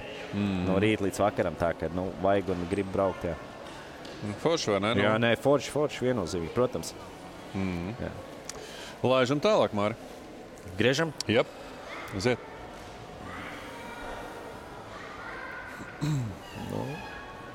Man nekas jau daudz mums nav vairs palicis, bet šis tas ir. Lidā mums jau bija kafijas draugs. Kafijas draugs mums ir sagatavojis. Jautājumu, Māri, tev būs iespēja tikt pie kafijas, starp citu arī. Un, kafija vienmēr ir laba lieta. Tāpēc jau es arī parūpējos. Es jau zināju, ka tev viena no baudām tev ir kafija. Un kafijas draugs mums uzdod jautājumu, cik varētu maksāt dārgākā kafija pasaulē un kāpēc tā ir tik īpaša? Cik varētu maksāt? Labi, paliekam pie tā, cik varētu maksāt, tavuprāt, dārgākā kafija pasaulē? Es teiktu, es spekulēju, ja? Jā, mierīgi. Es domāju, ka? Iedot variants tev vai nevajag? Iedot 3. Tas ir, es teiktu, ja tu man tā prasi, dārgākā droši vien tur aiziet jau. Godīgi, es vienkārši biju Ķīnā, tikko bija maz tāda tējas, $2000 maksāja. Labi, es tev saku, kad mazāk. Mazāk, jā? Man es būtu teicis kā 2-3 tūkstoši, bet nezinu. Es teikšu, $810, tāpēc, ka tas ir 81, jā. Labi, un gandrīz divreiz lētāk, 450 eiro kilogramā. Tā ir dārgākā, jā? Dārgākā. Es tev varu pastāstīt arī, kāpēc. Tā nāk no Indonēzijas un tiek ražota no pupiņām, ko sagramo Āzijas palmu čiveta. Citiem vārdiem sakot, to iegūst no šo dzīvnieku izkārnījumiem, kas dod kafijas pupiņām dabīgu un īpašu fermentāciju. Šis ir kaut kur lasīts, jā. Ja tu man tā saki. Lūk tā. Ja man palīgi pasviest arī tev dāvaniņu, es būtu baigi priecīgais. Tas arī šobrīd notiek, tā kā Māri, gan ne pati dārgākā kafija, bet viena no dārgākajām. Nav izkārnījuma. Nav, to es tev nevaru. Paldies. Tā kā tā, attiecīgi ar šo laukumu tu esi ticis galā veiksmīgi, griežam tālāk savu, kā saka, laimes ratu. Tēmu ratu, jā. Jauna sezona, Domina Shopping tēmu rats, protams. Jūs, kā mēs bijām Lidā, mēs bijām Fordā, mēs nonākam pie sporta centra. Pirmkārt, tev pirmā saiknīt, kas tev ir sporta centram, ko tev pirmā asociācija sporta centrs, kas tev ir? Atver? Joprojām? Es ik pa laikam ieeju, jā. Ik pa laikam, tas ir reiz nedēļā vai biežāk? Es teiktu reiz nedēļā. Reiz nedēļā? Jā. Tajā galā sanāk, kas saka mazliet ratāk, to es Latvijā, tad tu atver, bet sporta centra principā... Tu asociējies? Es, jā. Ja tu man tās prasi, tad, protams, tā mājaslapa bija, bet tas sakars jau, tu tur darbojies vai ņēmies caur cilvēku. Principā tas ir lielākais, kas viņi bija sakars bijis, caur tevīm, kā saka. Es tev, Māri, varu teikt tā, pa BMX man arī vienīgā uzreiz, kas nāk prātā, uzreiz Māris Štrombergs, tur nav šaubu nav. Ko mums komplimentiem? Ko mums aberam viens otru? Ko mums sporta centrs, ko mums piedāvā kādu tēmu? Pekina, Londona, Rio. Mēs jau daļēji būtībā izrunājām, vai ne? Tas, kas mums palika neizrunāts, vai mēs varam teikt, ka uz Rio tu brauc arī kaut kur savā ziņā negatavs un varbūt nedaudz pierunāts no apkārtējiem kaut kur tā mēs varam teikt, vai nē? Nē. Rio es jūtos, te mēs atgriežamies pie kapsulas, jā. Aha. Tas bija ielīdz galvā, ka tas ir izdarāms. Un pa lielam sākumā, ja tu tur pēc Pekinas tev jāliek bija, uzrekt zelts, tas vēl ir tik tālu, bet tā, kad notika tā Londona un bija zelts, tad tu sāk ticēt, ka te, kā saka, tur kaut kam ir jābūt, kā prāta vērts dziesmā, Un tas man arī tā baigi, turēja, motivēja, uz to mēs gājām, bija tā ticība līdz pēdējiem, ka būs, jā. Un ar aizbraucot uz olimpiādu, ticība bija, ka būs, bet, sākās treniņi, vēl pirmā taisnē tā jau tās pumps bija mazs un vēl bija šausmīgākais pavējš, jā. Un principā, saprot, ka cilvēki mājās skatījās un jūta līdz, bet... kā sākās cerdēm fināla un bija šausmīgs pavērštājs, principā zināja, te viss, bet kaut arī es varēju cīnīties, mēģināt tik finālā, bet kā uzvar tur, nebūs, jā, nebūtu bijusi, jā. Cik tu šobrīd tālu esi no savas optimālās formas? Mēs pirms brīža runājam, ka tev 3 dažādas formas. 3 mēneši. Es esmu ļoti labā fātera formā. Ko tas nozīmē? Tas ir normāls, kā normāls tētis, kā ir. Beidz, normāls tētis ir tas, kurš zin, kā apēd to, kas paliek pār bērniem, vai ne? Un to viņam ik pa laikam pienāk kaut kas klāt, jā? Nu, jā. Tu kaut ko pasporto šobrīd arī pats tā, vai ne? Tagad pavasaru prasās mazliet vairāk, jā. Ir Latvijā, man liekas, ir otrādā, ka ziemā ir drūmais laiks, tad cilvēki sāk uz zālīt pastaigāt, tāpēc, ka, man tajā galā man ir tā, ka es pats kaut ko garažā padaros, jā. Es uz zālīt speciāli neeju, un garažā ir forši, kad ir ritīgi pasarā uzkarsus, ir karsts. Tev ir tā kā savu zālīt mazā, jā? Nu jā, man tur minamais ričuks, un es pāršāk kaut ko piepumpēju, nav tur nekāda baigies tieņā. Tie tur vairs man tā nesaistam, ir izies cauri, un tā forši var, kā saka, pasvīst, jā. Uzvelc, un tur 30 minūtes nominies, tur pavingro, un tur, tāpēc, ka tur tāds uzkarš, zin kā. Bet ziemā tas tur saģērbos, uzvelku vēsti, nominos 30 minūtes, un neko vispār nās izsvīdis. Tad liekas, nav tas, jā. Tāpēc man vasarā tā patīk, jo to svietu baigi ātri izsit, un tur, saģērbos biezāk, un tā forši, jā. Tāpēc man tā, pavasaru vairāk patīk, jā. Golfs, tas arī uztur formā, tak, ne? Tā tik liekas, vai ne? Tā tāda opīša padarīšana. Nav tā. Golfā var ļoti labi ar puncīti spēlēt, nav problēma. Ja, kā saka, tēta vēderi, tur nav problēmas, bet redz, Latvijā cilvēki vairāk staigā, tur ir tikai ar kartiņu brauc, jā. Ja tu staigā, tur, tu principā esi tāds, savu veidu dīvainīts, jā. Latvijā es saprotu, ar tu uzspēlē, arī atkal kaut kur redzēju tev spēlējumu, jā? Uzspēlējumu, te forši savējiem savācās, visi izstaigā kopā, tad ir, patīk, jā, tāds forši, tāds kontrasts, tāds pārmaiņas, jā, un forši, bet tur braucot apakaļ, jā. Tajā galā es vienmēr vasarā vispār, mēs 6 no rīta jau esam uz pirmā izsitiena, es ceļos ar 4:30, laižu ārā, uzspēlēm 10 es apakaļ, un viss varam sākt dienu, jā. Kādi tev mērķi golfā? Man nav nekāda. Jo tev bija kaut kad, man liekas, mēs runājām kaut kādu laiciņu apkārt, tu teici, tev bija es gribu uzspēlēt, es gribu uzspēlēt Latvijas tajā te amatieru čempiju, bet... Tikko gadījumā arī nebija viņš? Man liekas, tad bija Opens, jā. Jā, bet tas ir, Jūrmāl, tas ir tāds labi, viņš arī jāzina. Es tur... un tagad arī nebija tā, ka es 3 dienas varēju vienkārši noziedot. Jā, tā. Gribās to Latvijas tīri pieredzes pēc, tur skaidrs, kad, uzspēlē, bet tur tas laukums ir jāzina. Vietējie te viņi atstrādājuši ir no A līdz Z. Tā kā, bet tīri piedalīties, iziet tam cauri, kā ir 3 dienas reāli nospēlēt vienu laukumu tādā turnīra režīmā un būt forši. Bet viņš vienmēr iekrīt, ir jūnija beigas, un tad speciāli dzīties dēļ tā arī nav tur, to visu vai kaut kā apvienot, bet nav sanācis, jā. Bet golfā man nav nekāda lielē. Pats spēlē ir kaut kāds, kā saka, tu dzen to handikapu lejā un darbojies un tāpat kaut kādas derības uzspēlē uz pīķi. Tu saprati, tev vajag to sportisko azartu. Un es viņu tur esmu atradis, un tu pats ar sev cīnies ar otru, tā kā arī forši. Bet tu arī joprojām esi tas profesionāls, ja man tas sanāk, citas sportveidus pasportot kopā ar bijušajiem profiem, un es pilnīgi jūtu to sportistu, bijušo sportistu, to garšu, ka viņiem vajag to likmīti kaut ko uzlikt tur uz to setu vai uz to punktu vai vienalga. Vajag, jā, tiešām, jā. Tu nevari tāpat savākties. Jā, ne. Es tā domāju, kāpēc tas tā ir. Ilgtermiņā es nevaru. Kaut kādu posmu var, bet kaut kad ir tā, ka tu esi kaut kādu darbu ielicis, viss, kaut kādu līmeni sasniedz, gribās tagad, patestēt sev. Asumiņu bišķiņ, kā tagad davai sadaram, bišķi spiedieniņš ir, skatāmies, jā. Vienmēr jau tas sportiskais, kad iziet cauri, tu redzi, kā citi zem tā spiedienu lūst.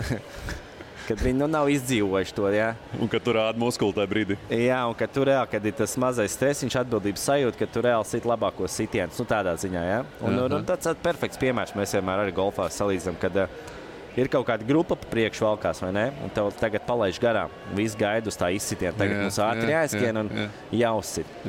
Un man vienmēr ir tā, tu līdz šim. Tu puzēji un uzsit dienas labāko sitienu. Cilvēki tur skatās, tu sev mobilizē, nokoncentrējies un izdari, jā. Tev vajag skatītāju apkārt, ne? Nē, nevienmēr, citreiz labāk, kad arī neredz, jā, bet un ir cilvēki, kas varbūt nav izgājuši tam sporta tādam, stresam cauri aizskrien, un cilvēks skatās un uzsit savu dienas sliktāko sitienu. Tā zin kā. Man tas kaut kā uzreiz mobilizē. Es nesaku, ka man tagad vajag skatītājs katrā sitienā, bet vienkārši tāda situācija.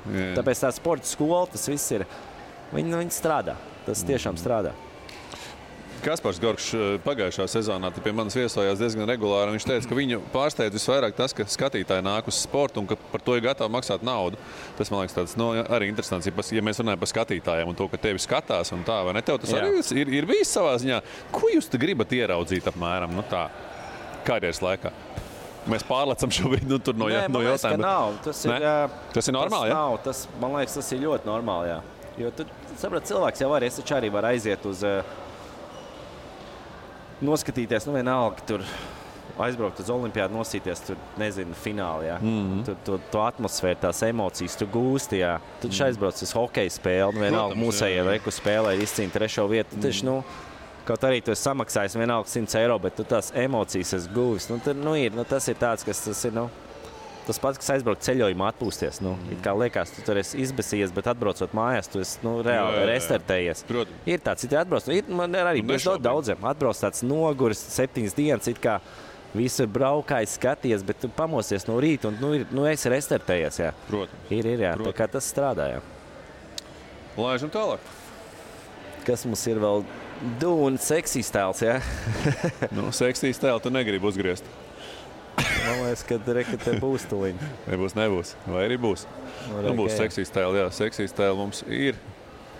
Un, es domāju, ka tur komentāri lieka, vai ne, visplašākā, kas saka, klāsta veikals dažādu veidu izklaidē, vai ne, gan kungiem, gan dāmām. Tas ir izklaižu veikals, tas nav apakšbikšu veikals, jā? Arī, jā. Un, tēma, protams, atbilstoši nauda un slava, vai ne, jo, kur tad seks bez naudas un slavas, Māri? Tā ir?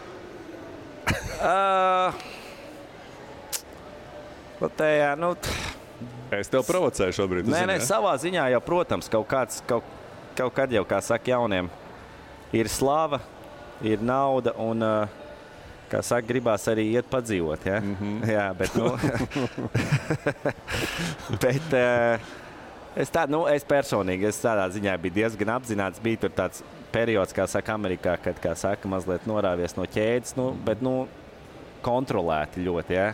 Un, bet tas, man liekas, vairāk ir, tas viss ir saistīts, kā tu esi audzis, no kādas ģimenes tu esi nācis, un tā kā saka, tas ir lielos sporta veidos, kur tur ir rentie miljoni, bieži vien šitie visi stāsti, ka tas viss ļoti ātri, kā saka, noiet no ceļa un īsti atpakaļ netiek, tā kā, manā gadījumā tas sports bija tāds, ka, ja tu uz tādu ceļu neturies, tad tu principā dzīvo pie mammas un tēti, jā. Tā kā, tā kā man tas viss bija ļoti vienkārši, jā. Un man tā vīzija bija, un es tur gāju cauri līdz pēdējiem, jā. Tā kā, saka, posms bija, bet tur lietas var ļoti labi sasaistīt viennozīmīgi. Es domāju, daudz grāmatas sarakstīts arī par daudziem sportistiem, ka tas viss ir labi apstāstīts. Klau, Latvijā nav pieņemts runāt par naudu. Amerikā ir pieņemts runāt par naudu. Mēs tikai šobrīd sēžam Latvijā, bet tu savu laiku pavadi Amerikā. Jā. Cik divkārtējais olimpiskais čempions, trīskārtējais Eiropas, divkārtējais pasaules ir nopelnījis savas karjeras laikā? Grūti pateikt, jā. Tīri uz doto mirkli. Es varētu. Tas ir BMX, tas nav daudz, bet ja es visu pārdodu, es domāju, es tur sagrabina, 1,5 miljonu, jā. Pusotru, jā? Jā, tā. Kas ir priekš BMX, ja skatos, ka tagad ir liela daļa cilvēku, liela daļa dzīvo pie mammas un tēta un brauc sportā līdz 30 gadiem, jā, tā tad, es saku, es no tā BMX, es atnācu tajā laikā, ka viņš vēl, kā saka, bija atrada īstos cilvēkus, kā saka, īstā laikā, īstā vietā, kā saka, noslauc, ko varēja.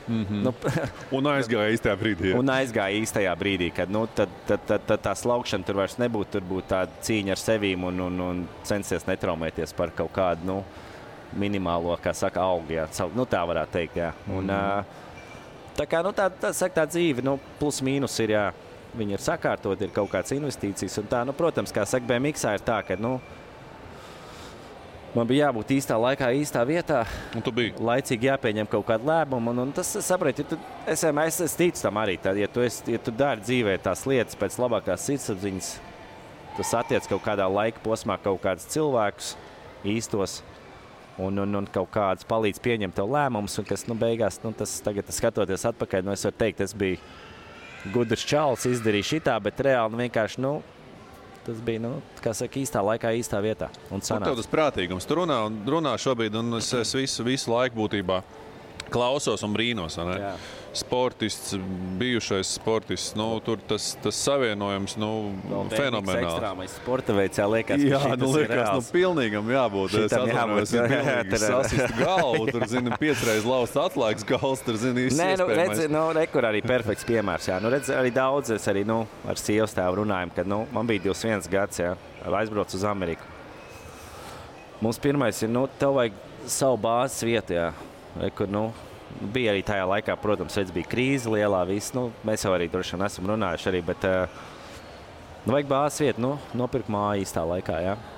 Kā saka, pa lēto. Bija skaidra nauda, samaksāja visu skaidrā, nopirkt. Īstais brīdis vienkārši, jā, īstais brīdis, bet redz daudz, 21 gadā nedomā, ka man tagad vajag māja. Man bija primārais, reku vajag māja. Lielākai daļai jauniem reku man vajag labāko mašīnu, es tagad laišu tusēt, es eju uz labākiem restorāniem, un tā nauda aiziet tā, ka, kaut kur īrē tur dzīvokli. Un tad beigās ir tā, ka tur notralina, un ka vajag to māju te reāli, tad nesanāk vairs, jā. Māja ir atkal prātīgums. Cits nopirkt mašīnu varbūt pēdējo, Tu nopirc māju. Kā tas sanāk? Tas ir no ģimenes, tas ir no kā? Tas, es domāju, arī man no kā saka, no tēta puses. Viņš tāds vienmēr ir bijis nosvērts, un es izstāstīšu vienu atgadījumu. Ja mums te vēl laiks ir perfekts piemērs. Es biju pārvācies, ko es biju nopircis to māju, tad es viņu izīrēju, un es nopirku vēl vienu māju citā pilsētā, dzīvoju tur 5 gadus, ja? Sieva aizbrauc prom, es uzgāju augšā, tajā laikā mums bija Dobermans arī, ja? Augšā to guļu, ja? Mums bija mājā, kameras viss salikts, viss un dzirdu. Atverās durvis, ja? No pagalma iekšā, ja? Neko ceļos, eju augšā, eju pa trepēm, man ir arī telefonā viss video iefilmēts, un nāk pa trepēm lejā, un man priekšā stāv pilnīgi pliks čalis. Kā saka, eXi stēli. Jā. Atgriežamies. Un tas ir īsti tās. Un reāli citi būtu reaģējuši tur, nezinu, bez mazais skrien dopa muti vai, nezinu, ko es tā vienkārši čalu. Es tā, pilnīgi mierīgs, jā. Ko tu te dari? Viņš jau manās čībās bija, viņš bija manas čības uzvilts, jā. Tu redz, kā viņš bija ienācis iekšā. Man bija stāvēja vēl 2 čības, viņš tur vēl stāv, skatās, kuras vilkt sarkanās vai melnās, uzvelk sarkanās, pie trepēm stāv un pilnīgi pliks stāv priekšā, jā. Un izrādās, viņš tur bija pāri kaut kur sētai pārlecis un bija uz vielām, jauns puisis, jā. Bija izģērbies un baseinā peldējies, vajadzēja atvēsināties čalim jārā. Tad es viņu izdabūju ārā un tad viņš vēl tur man sēdēja tajā, mums bija atšķirīgs ar suņu pagalms, viņš tur vēl ilgi sēdēja ar segu tādu, apsedzies un tad pēc tam uzvilka biks, atstāja visu kurpes kraku un vienkārši aizskrēja ārā, aizskrēja prom, jā. Tā kā, bija tāds tāds, bet, es esmu vienmēr tāds, diezgan tāds nosvērts. Es arī nekad, ja kaut kādas problēmas vai tur stress vai kaut kas ne tā nav noticis vai nedodies tur es avārijā kļūs, es nekad nestresoju. Es esmu, tāds, kāds es tagad tāds es esmu, vienkārši tu stresojot, nekad nepieņems labākos lēmumus. Tu tikai pieņems kaut ko sasteigs, vēl sliktāk izdarīs tam sliktam, kas jau ir noticis. Un tas, man liekas, man nāk no tēpus, viņš ir tāds pats, kā saka, neteikt, ka čilotājs, bet tāds diezgan nosvērts un bez liela, kā saka, stresa. Tomēr, kas tev spēja nokaitināt? Kas tev tiešām tā, kad uzvelk? Es to nevaru izturēt. Ir kaut kas tāds? Es nezinu, varbūt tas ir ārpus vispār kaut kāds pilnīgi kosmos, varbūt tev politiķi tracina. Varbūt tev tracina tas, ka tev kāds uz ielas nepalaiž. Kas tev tracina dzīvē? Kas tev spēja uzvilkt? Ir kaut kas tāds vispār? Tagad ir ļoti maz. Bērni to ļoti labi māk ik pa laikam. Jā, ļoti to labi. Saprot. To es arī zinu. Viņam labi sanāk, bet arī tur, jā, man ir atstrādāts šitas te skaļais plaukšķiens un uzreiz zina, ka fāči dusmīgs, jā, uzreiz ir. Kā saka, jā, tā kā, Bet trešais būs? Es ceru, ka nē. Jo nekad nesaka nekad, vai ne? Nekad nesaka nekā, bet ar sievu mēs pieši saskatāmies. Un tā, tiešām saka, mēs vēl labi kopā skatāmies, būtu baigi sūdīgi, ja būtu. Nē, nebūtu. Protams, viss dzīvē, kā saka, notiek. Kā tam jānotiek, bet plāns nav. Pirms otrā bija plāns, ka būs 3 kādreiz, vai tas otrais nogriez? Nē, vienmēr bija 2. Vienmēr bija 2 plāns, jā. Bija plānā 2 puikas, it kā. Tā mums ir. Jā, nē, bet es tev, saku, meiteni baigi. Es baigi forši. Jā, es tev piekrītu, man ir līdzīgi. Man ir otrā meitene un ir, savus funkcijas, un tiešām ir forši, jā. Pēc tam, ka meitenei būs 12, 13, 14, tad lai māma cīnās, jā, kā saka, jā. Diemžēl, es domāju, ka mēs arī stresosim, ka viņi ies uz ballītēm. Nē, es domāju, ka mēs jau tas smējamies, jā. Man liekas, ka čaļiem uz to laiku paliek vieglāk, meitenes ir vieglāk, ka viņas jauna, un tā vismaz saka, kad ir jaunas, un kad izaug līdz tam tīneģeru vecumam, tad tur sākās, jā. Tā vismaz runā, bet kā būs, to mēs parunāsim pēc 10 gadiem, jā. Labi. Vienīgais, kas uzvelk, ir bērni būtībā, jā? Tā, ja tev uz ātro jāpasaka. Jā, tas ir, tur siksnas netiek ņemts, jā. Tie laiki ir, jā, mūsdienu laikos, es nevarētu, jā, mēs arī tikko ar tēti runājam, ka savā laikā tās lietas notika savādāk, jā. Tad tagad, es nevarētu, es uz savu puiku paskatos, es nekad nevarētu. Tādā ziņā es esmu ritīgs mīkstais, kā saka, jā. Nav, tas ir, bet nav īsti savā laikā uzvilkt braukšanas kultūra Amerikā, jā. Bet tagad tas viss tā pieredze, ka tu vienkārši tur pats sev prātu čakarē, jā, ka tu tur brauc un uzvalcies, jā, vispār tas ir nekam nav vajadzīgs, jā. Bet, kad tu biji jauns, tad bija, jā. Tagad es saku, gan jau kaut kā interviju beigsim, es tur vien kaut kur iešu staigāties un atcerēšos pareizi. Zini, kā tu man atraksti, mēs uzliksim titrā apakšā. Māris pēc 2 dienām mums atbildēja, ka... Jā, man kaut kas uzvalk, es tev uzdošu ziņā. Es noteikti, ka kaut kas ir, jā. Tieši tā. Jā. Ko, Māri, pēdējais tavs grieziens? Tā nav ruleta, kā saka, vinēt tev. Īstenībā tu pat vari vinēt. Pagaid, mums jau, lēšam, iegriežam normāli, un varbūt, kad tieši tā. Ir uz sarkano, ne? Uz sarkano tev noderētu sarkanās. Tā mēs laidīsim shoppingā, jā?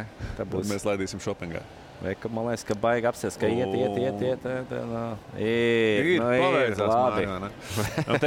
Protams, tev saku, paldies ar Dominas starpniecību. Domina Shopping tev dāvantkartīte ir sarūpējusi, vai ne, Māris? Kā saka, lai skatītājiem nesamelot, tiešām dāvantkartīte ir iekšā. Nav tā, ka es vienkārši pasniegtu, kā saka, tukšu aploksnīt. Māri, lai tev, kā saka, labi iepirkšanās Dominā. Paldies, jā. Un, tev nav atlicis daudz laika, bet es ceru, ka tu atradīsi, ko nopirkt. Bet Domina, protams, tev vienkārši tāpat prom nelaidīs. Un viņi grib uzzināt, mēs šeit eXi iepriekšējās sezonās esam daudz runājuši un diskutējuši ar komandas sporta spēļu pārstāvjiem. Un viena no lietām, par ko mēs esam daudz runājuši, un tas, kas, protams, patīk skatītājiem, režīmu neievērošana. Kā tas ir individuālajos sporta veidos? Tev pašam ir kādreiz bijis, un tiešām šobrīd pēc karjeras beigām tu droši vari stāstīt, ka tu atnāc treniņu, varbūt ar absolūti savu smutu, nevar neko padarīt. Un ir paslīdējis kāja, tā godīgi runājot. Tagad vai savā laikā? Savā laikā, kad tu biji topā, es nezinu, pirms Londonas spēlēm varbūt tev nedēļu pirms paslīdēja kāja. Paslīdēja mazliet kāja pirms Rio. Pirms Rio paslīdēja? Tas bija vairāk tā, kad beidzam olimpiādu nāca. Bija īsumā pirms Rio, lai arī bija labā formā, bet bija arī tāds, kā jau tomēr tu ej uz 3. zeltu. Ja. Tomēr tas ir, tu uz kaut ko ej un mazliet kaut kur varbūt psiholoģiski bija tā, ka, man liekas, pat 2 nedēļas pirms tam, jā, puikas izgāja ārā, jā. Tā. Vēl tagad, man liekas, man telefonā pat ir video, braucot mašīnā, mēs tur visu dziedājām, bet treniņu procesā, protams, ir bijuši reizes, kad, kā saka, pat taisno aizies treniņu. Pat tā, ja? Pat taisno, jā. Bet tas ir vairāk, tas ir tiešām jaunības gados, un tas ir ļoti rēti, jā, tu to tur izdari. Bet tas nav, zin kā, tādā saka, pēc tam, kad es aizbraucu, principā, uz Ameriku, jā, tas ir, sākot jau gadu pirms Pekinas, tad principā, kā saka, mašīņā. Tur tāds paslīdēšanas tur ļoti retas. Tur bija jaunības gados, kad tur sākās 18, 17 klubu dienas, ja tur gribās katru sestdienu uz klubiņu gribējās. Tur principā viens tāds pirmais elites gads principā ar to arī tika izmests vējā. Tādā ziņā, jā. Bet, to saprot. Un katram ir tam jāaiziet cauri, jo, es vienmēr saku, tu man var to 10 reizes pateikt, kā nevajag. Bet vislabāk, ka tu vari izdzīvot, un ja tu pats to saproti īstajā laikā, tad tur tas efekts pēc tam ir reiz 2. Jā. Nevis, ka man fāč vai jebkurš tās, ka tā it kā nevajag. Jā. Bet diemžēl ir situācijas, ka daudz tam iziet un saprot citreiz mazliet par vēlu. Jā. Tur ir tāpēc, es saku, tā ir dzīve. Tāpēc nekad visiem viss nebūs, jā. Diemžēl, jā. Tā kā, tāpēc saku, uzvar stiprākais. Jā. Mēs secinām, ka individuālajos sporta veidos būtībā arī tur ir cilvēki, vai ne? Nav tā, ka tev komandas biedrs pavelk, vai ne? Jūs tāpatās tur treniņu nometnēs esat kopā, gribās, vai ne? Tur vienam vairāk vai mazāk, vai ne? Un tas viss notiekās. Bet treniņu nometnes mums bija diezgan, jā, tādas, es saku, dzelžēns. Ļoti zolītas dzelžēnas. Tur nebija, jā.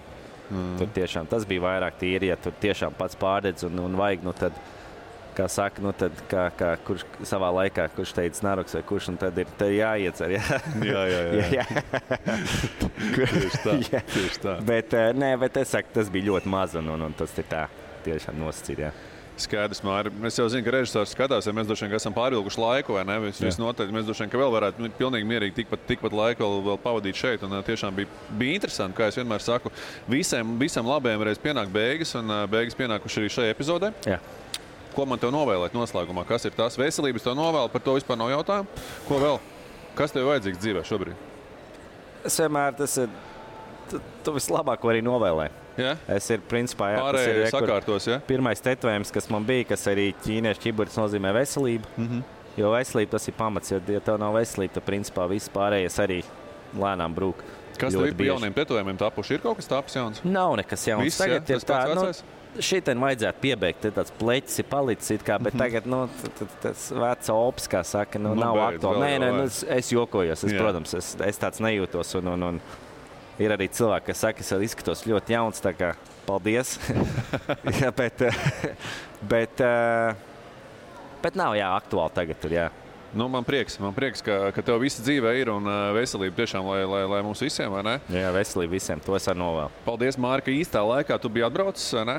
Es tev pilnīgi mierīgi, kā saka, godīgi var teikt, lai tev veicās, tu atkal vari doties, lai atkal pēc kāda laika atgrieztos, jo es domāju, ka mums palika daudz neizrunāta, vai ne?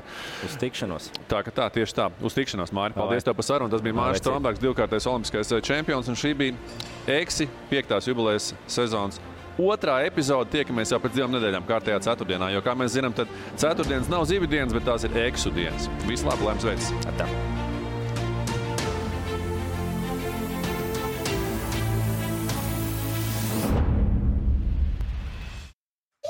Domina Shopping, lai sanāk pārspēt sevi. 6 sporta veikali, 61 apģērbu un apavu veikals, 17 kafēnīcas un restorāni, 27 veikali bērniem un 16 veikali skaistumam, 22 mājas preču veikali, kā arī 32 dažādi pakalpojumi un lielākais iekštelpu izklaides centrs. Domina.